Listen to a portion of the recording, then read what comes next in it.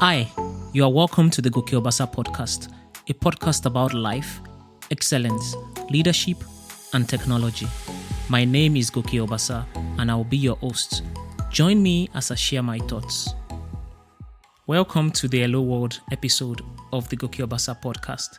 Today, I'll be sharing about my background, some bit about my personal life, a little about work, 4 random facts about me, what I plan to share on this podcast, and what next I'll be talking about.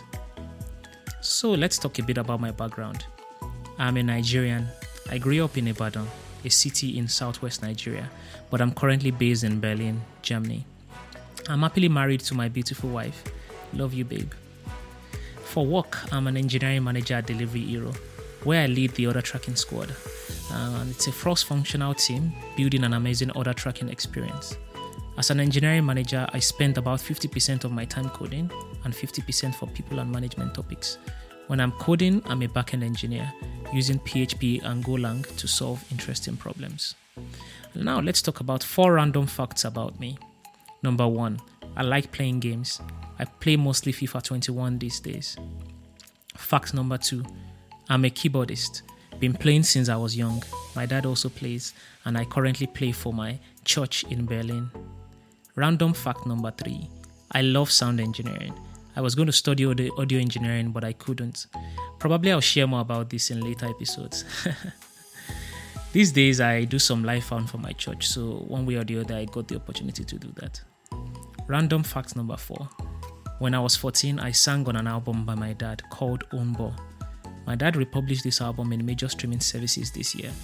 You can find the link in my show notes. Let's see if you can spot my voice. Now, let's talk a bit about what I plan to share on this podcast generally. I plan to talk about topics relating to technology, excellence, leadership, and some life lessons. Also, probably things I learned from gaming. So a lot of times I have these interesting thoughts when I play games. I have these things I usually love to share with people, so I could also trade a little bit of that. And of course, as time goes on, I also plan to get a lot of feedback to kind of share more things that are relevant to you, my listeners.